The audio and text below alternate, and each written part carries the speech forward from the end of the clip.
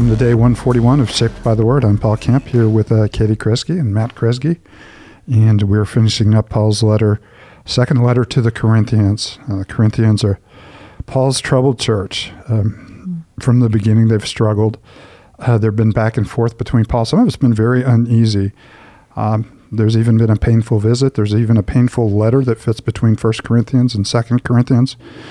And so Paul is finally in the last part of 2 Corinthians, although the tenor of the letter for the most part has been one of reconciliation. The last part of 2 Corinthians, he's finally taking on his opponent. So he says, okay, I'm going to do something I shouldn't do. I'm out of my mind for doing it, but I'm going to compare myself to them. Mm-hmm. And so we left on Friday where Paul was comparing his suffering to their suffering, his dedication to the gospel to their dedication to the gospel. When we come to chapter 12, he pulls out his trump card, you might say. And I don't know if I should say that so soon after the election. Yeah. But he talks about his spiritual experience, how God revealed himself to him and how God has, continued to sustain him.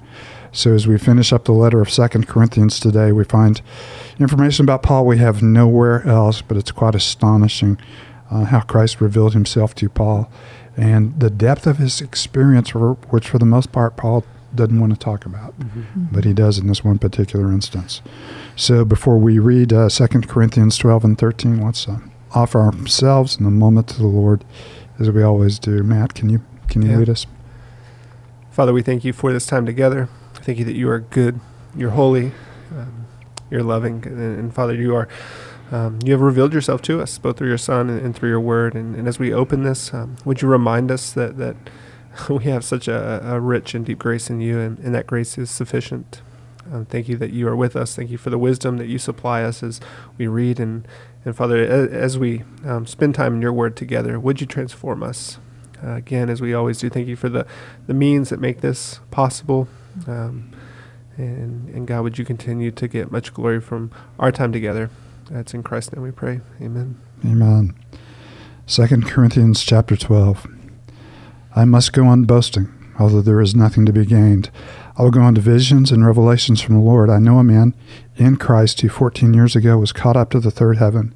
Whether it was in the body or out of the body, I do not know. God knows. And I know that this man, whether in the body or apart from the body, I do not know, but God knows, was caught up to paradise and heard inexpressible things that no one is permitted to tell. I'll boast about a man like that, but I will not boast about myself, except about my weaknesses. Even if I should choose to boast, I would not be a fool, because I would be speaking the truth, but I refrain, so no one will think more of me than is warranted by what I do or say, or because of these surpassingly great revelations.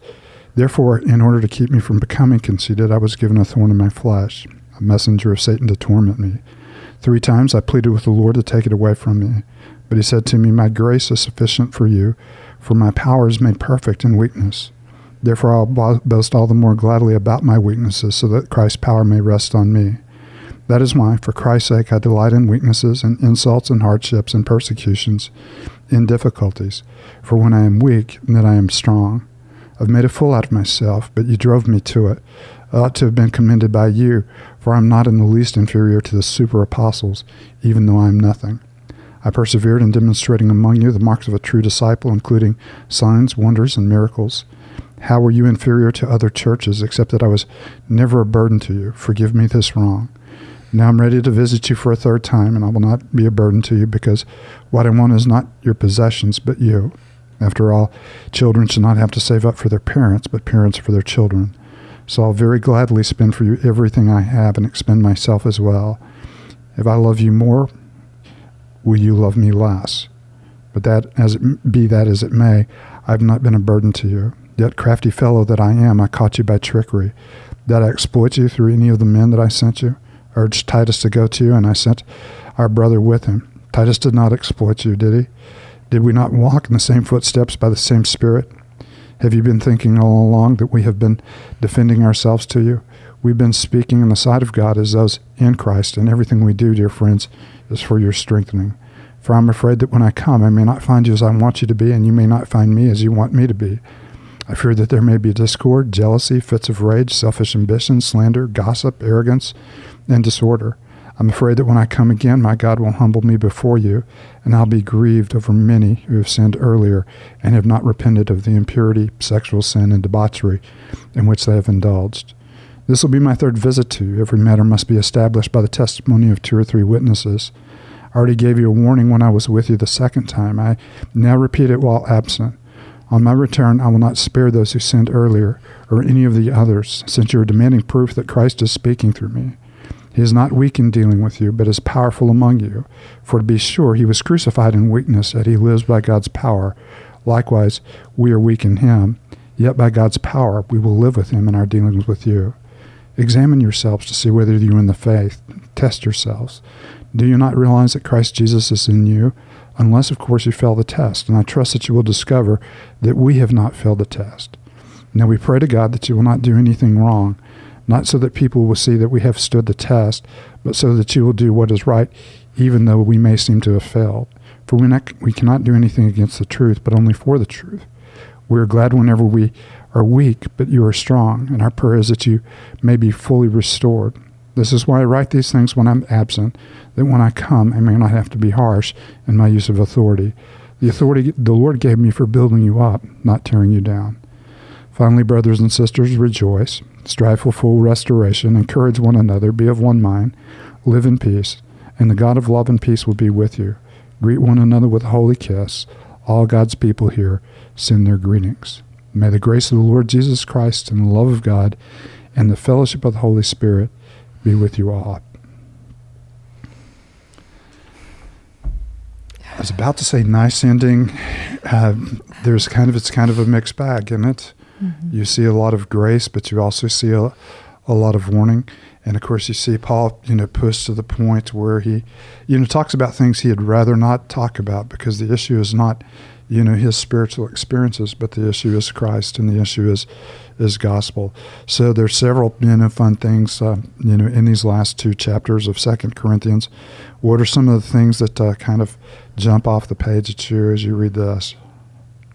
I think, just kind of joking a little bit, part of me is like, Paul, why are you just not telling us about this third heaven?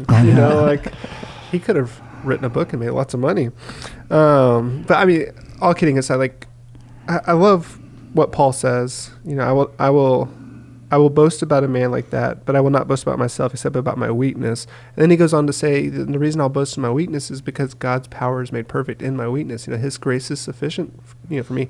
And I just wonder how much of my own life do I try to hide my weaknesses, or maybe even utilize certain gifts to cover my weaknesses, so that my power looks like it's on display, as opposed to God's power being made perfect in my weakness. And so I love the heart of Paul. I'm glad you finally confessed that, Matt. Katie and I have been talking about that for a while. Yeah. There's no doubt. Not only do we pray, play to our strengths and hide our weaknesses. Paul's going one step further. He said, I'll boast about these, and I'll boast about difficulties and insults and persecutions and hardship. And of course, we don't do that. Whenever those kind of things even get close to happening to us, we kind of moan a little bit and, grumble a little bit and have kind of a, feel sorry, kind of attitude. Party. Yeah. But Paul is saying, this is where I have found God's strength manifest in my life, and more than any other area, not in my gifts, but in my inadequacies. And so therefore I will boast all the more about my inadequacies and my hardships. And that's crazy. And we need to be reminded of this so often.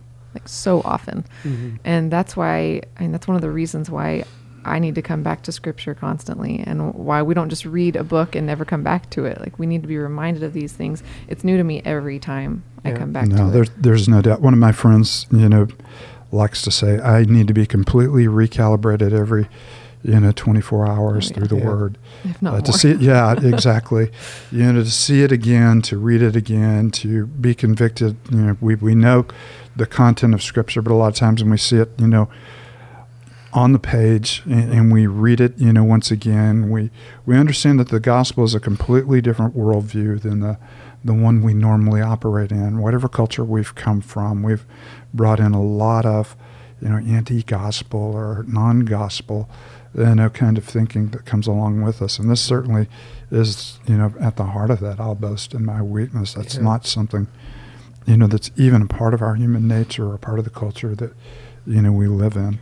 Yeah. And what a tension in this text where he says, I was given a thorn in my flesh, a messenger from Satan to torment me. 3 times I pleaded with the Lord to take it away. But he recognizes that even in the, whatever this thorn in the flesh was, it had come through the hand of God. And God, for whatever reason, was allowing that, thorn to remain. And so rather than, Paul seeing it as a way to kind of maybe spite the Lord or grow in frustration with the Lord, he says, you know what, I will boast in this weakness because in it, God is magnified. And it even goes to the end, I delight in weaknesses and insults and hardships and persecutions and difficulties. For when I am weak, then I am strong. I mean, that's just not me. No. I don't delight in any of those things. I barely acknowledge them, much less, delight in them and rejoice in them. And of course, that is along with what James said. Consider it, pure joy when you face trials of many kind. Talking about how our trials build us up in the faith, and perseverance, and endurance, and the things that we need to follow Christ. But it is not something that, and not only does he consider it joy, but pure joy, nothing but joy, that these things happen. And Paul, has this same kind of attitude. And you're right, even though it was something, that Satan intended for evil, it is a tool that God used in Paul's life in grace. Yeah. And we continue to see that, from the story of Joseph, you intended it for evil, but God intended it for good. In the same way here, this was an attack on Paul to discourage him in ministry. And yet it had the effect of humbling him. Mm-hmm. And in humbling him, it drove him to God. Yeah. And in being driven to God, he discovered this wonderful little phrase, my grace is sufficient for you. Mm-hmm. Yeah. Whatever you're facing, whatever you're doing, whether it's easy or whether it's hard, my grace is enough for you. Yeah, and here we are 2,000 years later reading this, being reminded that same grace is sufficient for us. Mm-hmm. And just in God's wisdom, how he continues to shape. Through this, what Satan intended, God continues to bring about good in the life of his church today. Mm-hmm. And it's so uncomfortable and unnatural for us to not depend on our own strength and our own power to do something, but to be dependent on God because of our weaknesses. When we are, as uncomfortable as it is and painful as it can be, we see him work so much more. Yeah. And it pushes us closer to him when we see him at work in our lives. Mm-hmm. And we can say, like, only God could do this. I couldn't do it. And what a witness that is to the world around us, too. No, absolutely. When we're at his weakest, his power is most evident in us, but he also is able to work through us when we're depending on him, mm-hmm. rather than our strengths.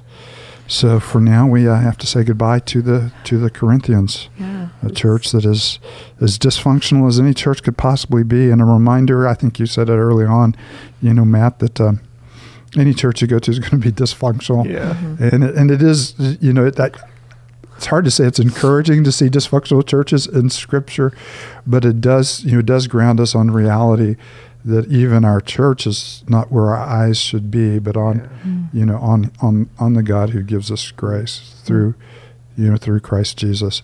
And of course, I love his Trinitarian sign off there, mm-hmm. Verse 14. May the grace of the Lord Jesus Christ, the love of God, and the fellowship of the Holy Spirit be with you all. Mm-hmm. And what a wonderful way to close the letter. Mm-hmm. So, Katie, do you mind closing us in prayer? Father, thank you for yourself. Thank you for your presence with us. What a gift that is, that we don't have to live this life alone and that we can always come back to your word. Would you lead us to do that day in and day out? And would we find the encouragement that we need for the day, our daily bread, in your word? And would we be convicted by your Spirit of the sin that that we might even be ignorant of, the sin that we are willingly choosing to do? And would we flee from our sin and flee to you, Lord, because you offer us such grace. Thank you for this book, this letter that Paul wrote 2,000 years ago, and that it's still relevant to us today. Would we not only be hearers of the word, but doers of the word, God, being empowered by your Spirit? It's in Christ's name we pray. Amen.